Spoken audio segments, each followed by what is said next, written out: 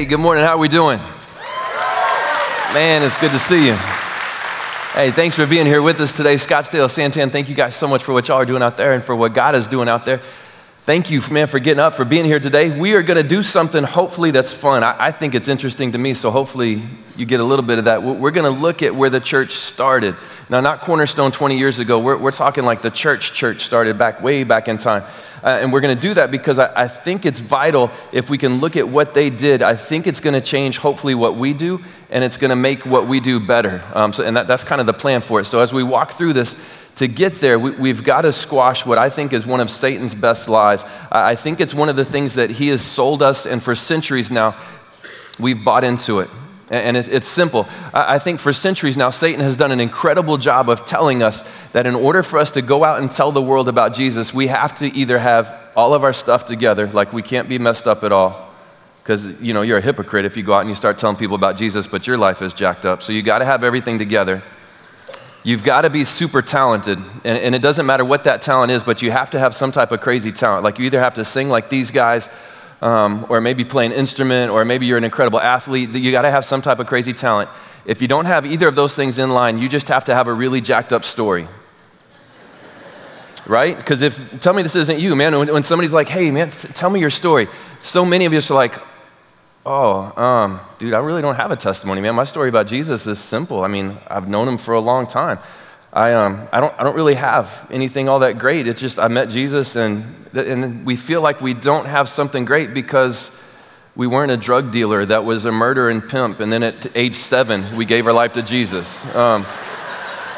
We've got to have that crazy angle, and I feel like, and maybe this is just me, and I don't understand this, but I think this is true.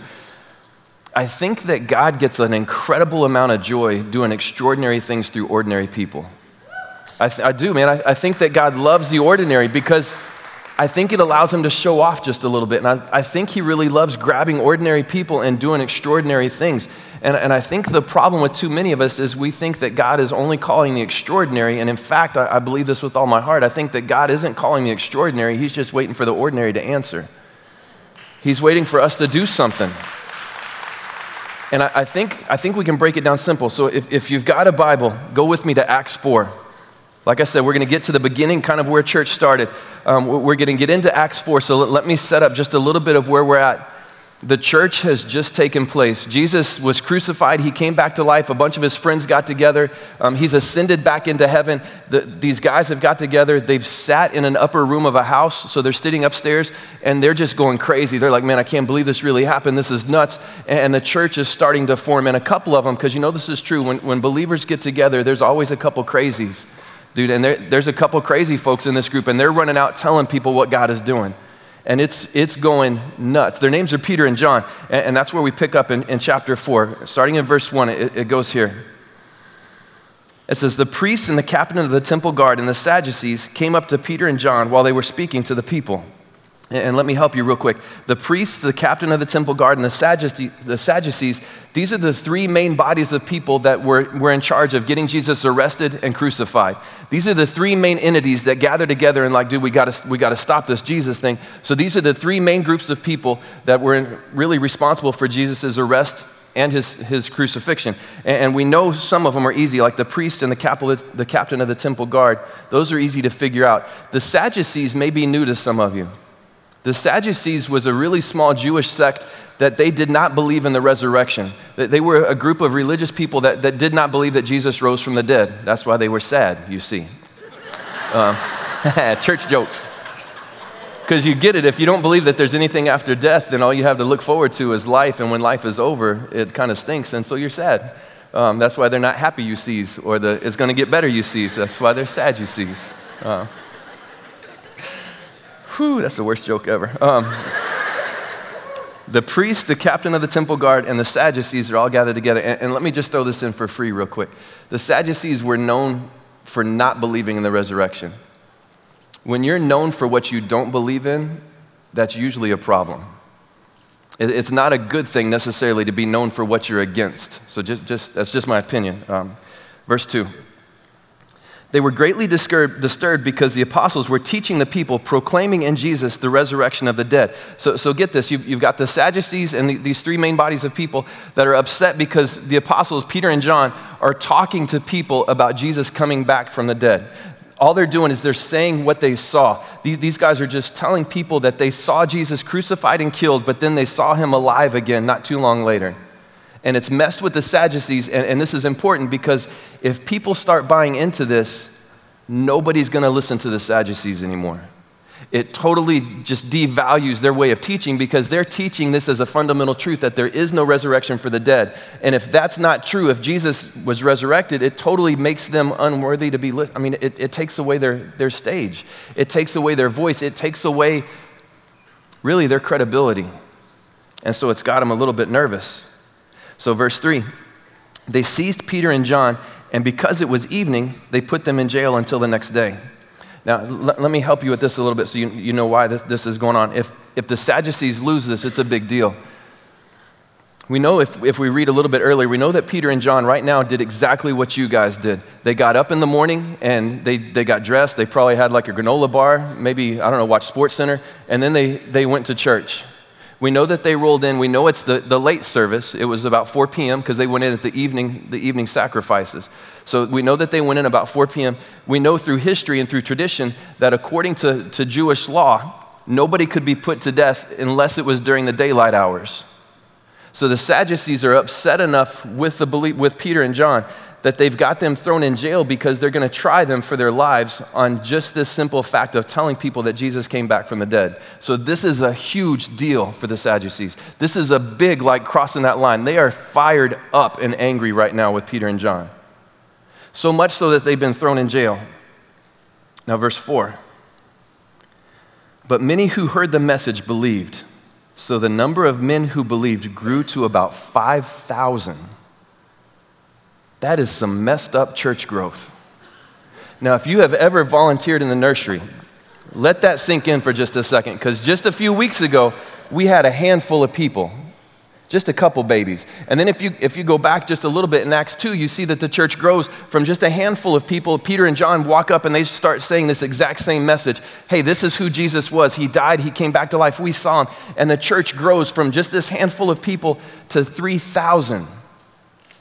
And now, just a few days later, Peter and John are again out in front of people, and all they're saying is what they saw and know about Jesus. They're not going to any crazy, deep theological debates.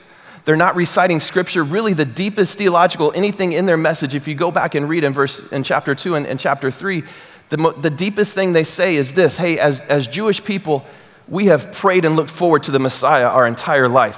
Our whole life has been waiting on this guy to come. We couldn't wait for the Messiah to be here. He was Jesus and you killed him. That's about the heaviest thing that they said.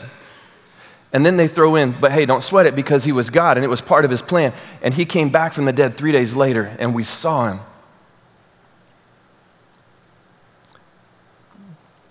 If you had a message that you know if you spoke, you know if you said this message to a group of people, to anybody, over 5,000 people's lives would be changed. If you said a message and you knew it up front that if I go out and I say this, 5,000 people's lives they're gonna change, eternities are gonna shift. But if you do it, you're gonna go to jail. Would you still speak? And don't go getting all churchy because you're like, oh yes, of course I would. Hold up a second. They're whistle britches. That's what my mom always called me. Hold on for a second. You get what going to jail means.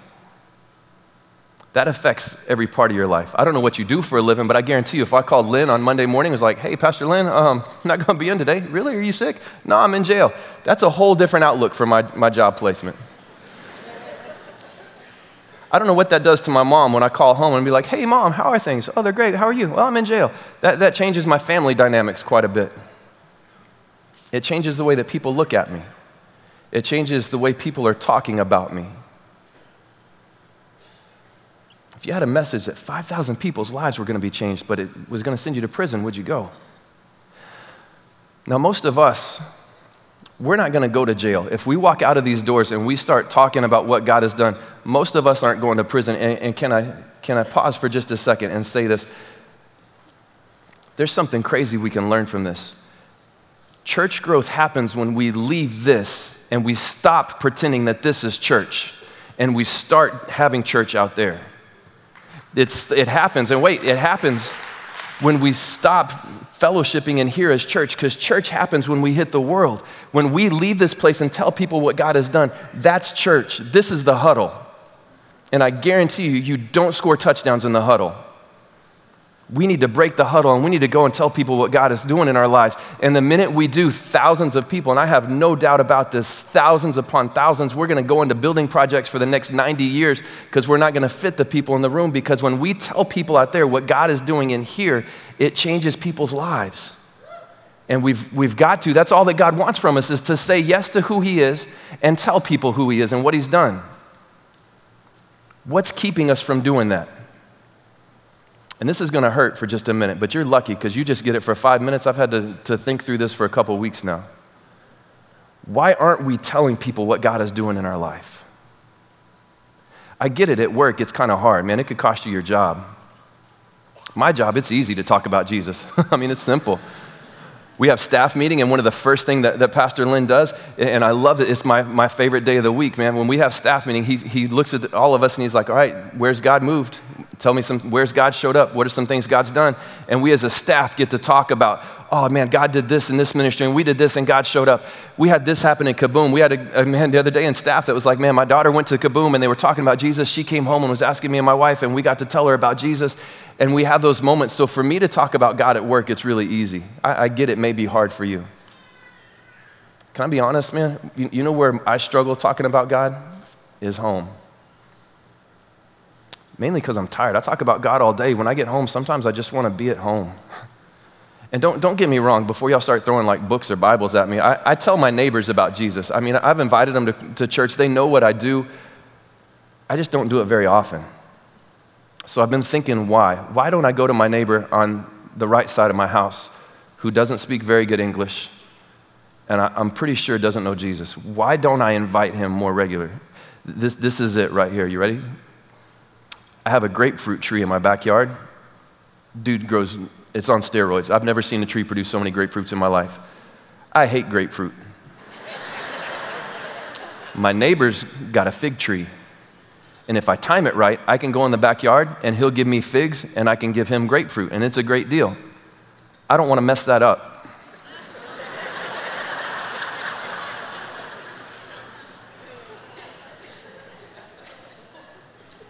I don't want to be the guy that when I drive home, that the neighbors are like, shh, turn the lights out, be quiet. I don't want to be that guy that when I drive into my driveway, that the garage doors instantly go down on both sides of my house. I want my neighbors to talk to me. I don't want to lose figs. I wish that was a joke. The neighbor on the other side of me is a single mom. She's Mormon. She's got about 5 boys. One of them just got back from mission. You ready for this? I don't talk to her about Jesus or invite her enough because I'm afraid I'm going to go over there and her son is going to ask me something I don't know the answer to. Because he just got back from his mission, and I don't want him to be smarter than me, and I'm guessing he's pretty smart because he just got back from 2 years of just doing that, and I don't want to walk over there and him say something and my reply be, I don't really know, I'll get back to you on that. I don't want to look like an idiot. That's it. That's the best I could come up with. That's what's keeping me from going and sharing what God is doing in my life to the people that live around me. Now, we laughed at mine, and that's hateful. What's your excuse? Why don't you go and tell people what God has done in your life? Why don't you go and tell your neighbors what God is doing inside of you? Why don't you go out and tell your coworkers, your friends, your classmates, your family what God has done in your life? I guarantee you the second that we stop trying to be extraordinary and we allowed God to use the ordinary, it's going to change lives. That stinks. Go to verse 5. Verse 5 says this. It says, the next day the rulers, the elders, and the teachers of the law met in Jerusalem. And let me help you real quick because this gets big. So they spend the night in jail. They get up the next morning, and now you've got the rulers, the elders, and the teachers of the law. This is the equivalent of our Supreme Court. This is called the Sanhedrin. This is their Supreme Court. The Sadducees are so worked up on this, they've got the best of their judicial system now to try John and Peter. They've got the best that they have so that they can put these two to death, and they've shown up. In addition to them, they also have, verse 6, Ananias, the high priest, was there. So was Caiaphas, John, Alexander, and others of the high priest family. Ananias was a high priest at the time. Caiaphas was his brother-in-law, or I'm sorry, his son-in-law. He's the high priest to come. John is his son. He's the high priest after him. Alexander is just some relative, and we all have that cousin that hangs out. That's Alexander. So not only is the Sanhedrin, or not only is the Supreme Court come in to try these two, but now the rulers, the high priests, the best of the religious realm is there. And they're trying John and Peter. Verse 7, it says, they had Peter and John brought before them and began to question them. By what power, what name did you do this? And let me help for a minute because we don't know what they did. Peter and John are walking to church just like we did this morning, and they walk past the guy who's sitting down because he's lame, he's a beggar, and they walk by him, and this guy's been there for tons of time. He's over 40 years old, he's never walked before, and they walk by, everybody walks by him, and this guy's sitting there, and he's like, hey dude, can you spare some change? And he's maybe rattling a cup, and Peter and John look at him, and they're like, it's like a week till payday, bro. I tell you what, this is what I do have. In the name of Jesus, get up. And they reach down, and this guy stands up. And I know that's shaky for some of you. You're like, come on, Tim. Dude's been lame for 40 years. How does he get up and walk? I have no idea.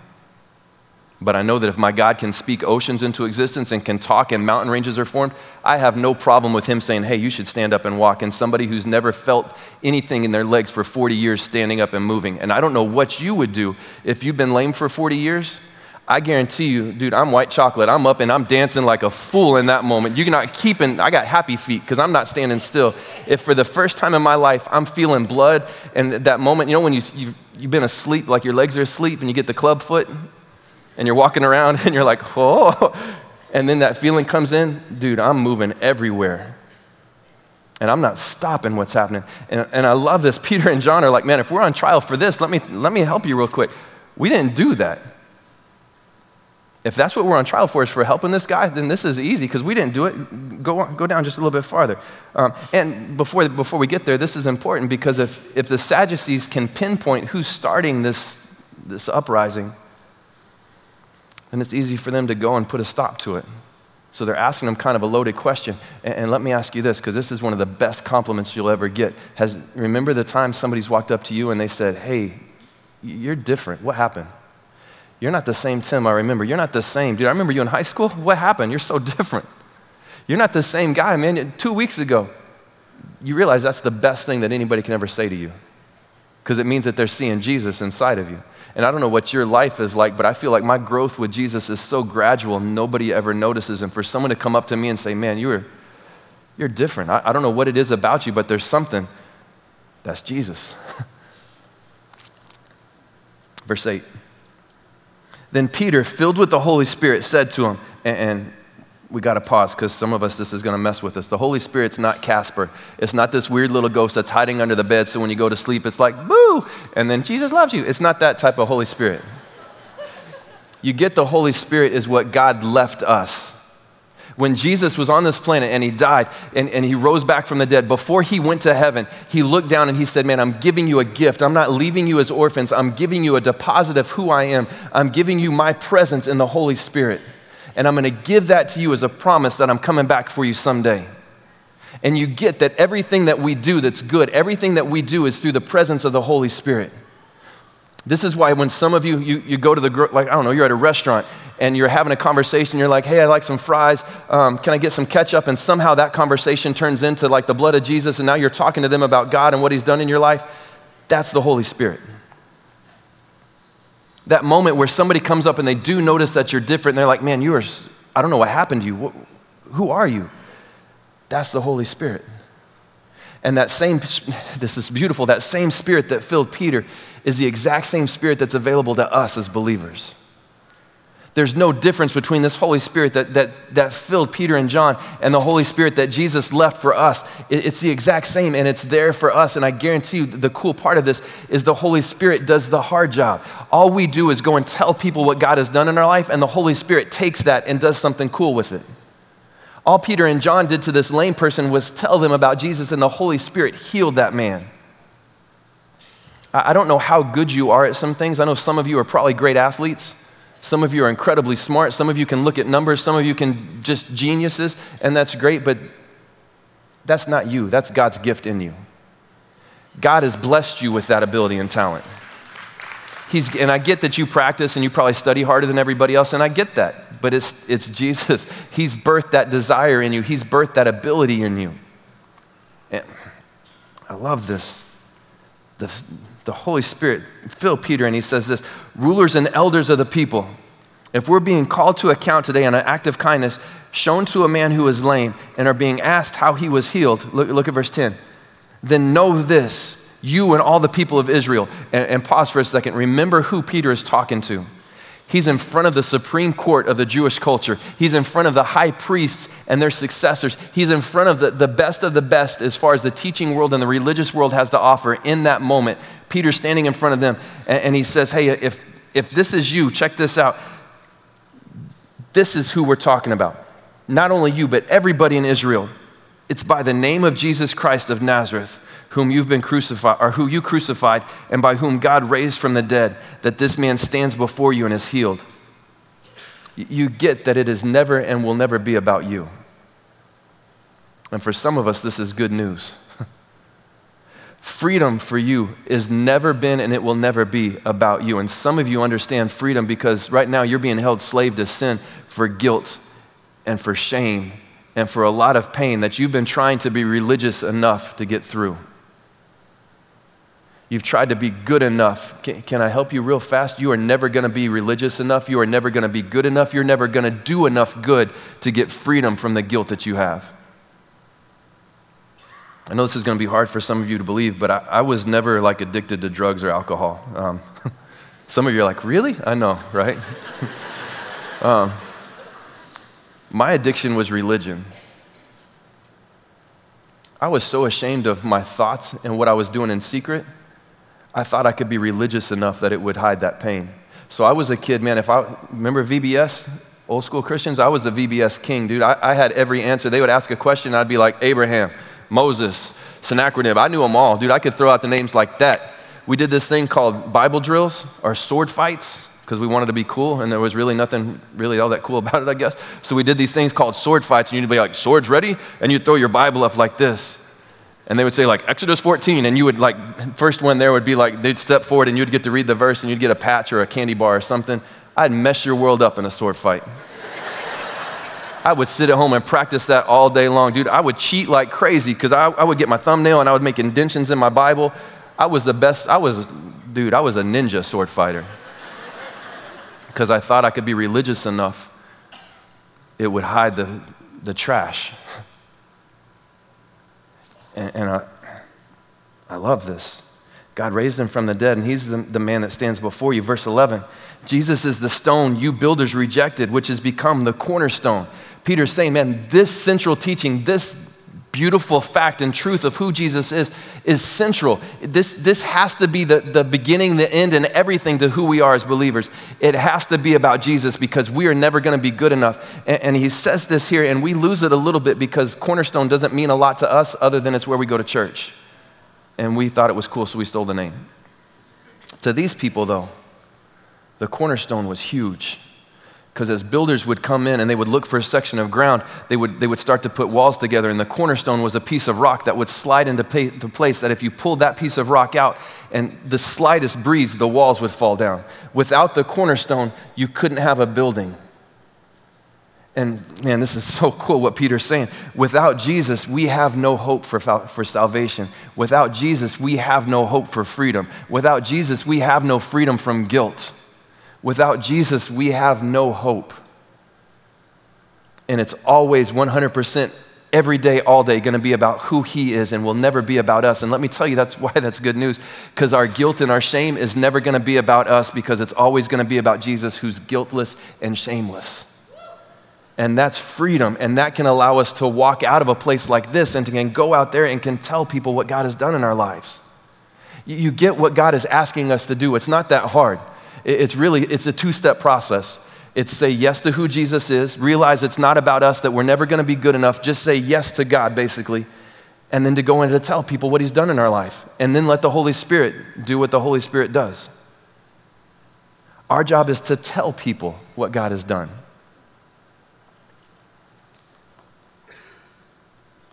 Verse 12, salvation is found in no one else, for there's no other name under heaven given to mankind by which we must be saved. I wonder if Peter harped on that just a little bit because the Sadducees were sad and they didn't get it. And I wonder if that's why he's on this point. It's about Jesus, the cornerstone of our faith. I got real just a second ago with you, and y'all laughed at me, which I'm going to have to go to therapy or something, but what's your excuse? What's keeping you from going out there and telling people what God's done in your life? Why don't we go to our neighbors and invite them? You realize that we're really close to Easter. That's like the Super Bowl for anybody that knows what a church is. People who don't, it's awesome. It's an incredible time. You get people who don't like the Super Bowl watch because it's the Super Bowl. People who don't know Jesus will go to church because it's Easter.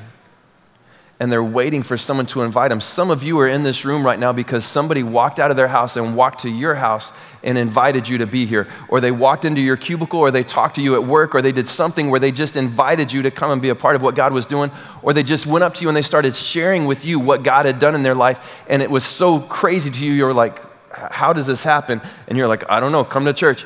And you brought them here and they found Jesus in this place. What's keeping you from inviting people? Our Easter service is called Come See, and it's going to be it's going to be nuts. It's going to be an incredible opportunity for your friends that don't know Jesus to meet him. What's going to keep you from inviting them? And let me help you, because when I looked at figs, really, that's what I got. Figs, and I'm afraid I'm going to look like an idiot. I don't do that for free all the time anyway. I'm afraid that that's going to change in this one section of my life. I forgot that God uses the ordinary to do the extraordinary. I forgot that God isn't looking for an extraordinary person, or he wouldn't have moved me in that neighborhood. And let that sink in for just a second. You understand why God has placed you in the places that you are right now, why you are in the homes that you're in, why you're in the neighborhoods that you're in, why you're in the blocks that you're in, why you're in the jobs that you are, why you're in school where you are, while you have the classmates surrounding you, why you have the people in your circle of influence. You realize why you were there. It's because, and this is nuts. It's because the creator of the universe believes in you. If he didn't, he would have put somebody else there.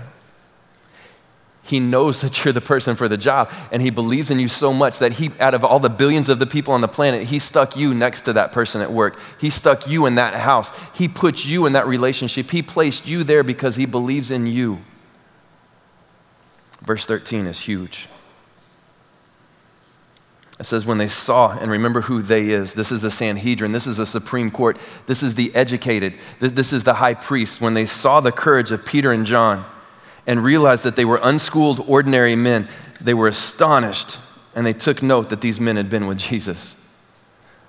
When the smartest of the smart looked out and they saw that this was Peter and John, they probably I guarantee you the first thing that they thought was, why does it smell like fish? Peter and John were fishermen. And if those of you who go fishing, you understand if you're a fisherman and you catch fish, you stink.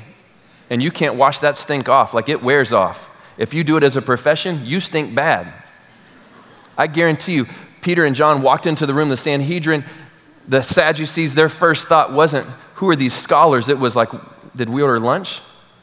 What's happening? Until they started hearing what God had done in their life. And then it went from, who are these people, to these ordinary, untrained men astonished them. And it wasn't because of something extraordinary they did or they said. They astonished them because they could look at them and tell that they had been with Jesus.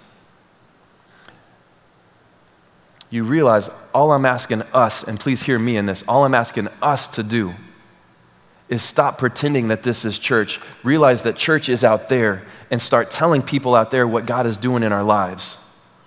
And the moment we do, it's gonna change everything. There are people out there that are hurting. This is way too big for us to ignore.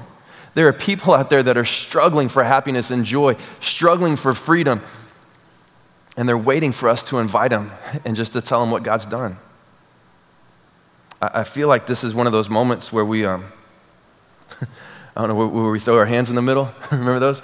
We get like this, and then we say something like Ricky Martin, and then we all, yay! And then we go out and we tell everybody about Jesus. I almost wanted to do that, but I was afraid of what would happen. Instead, I'm just going to pray for us. Because I believe this with all my heart. I believe that there's people in this room that God believes in enough that he placed you in a relationship to go out and to tell people what God is doing.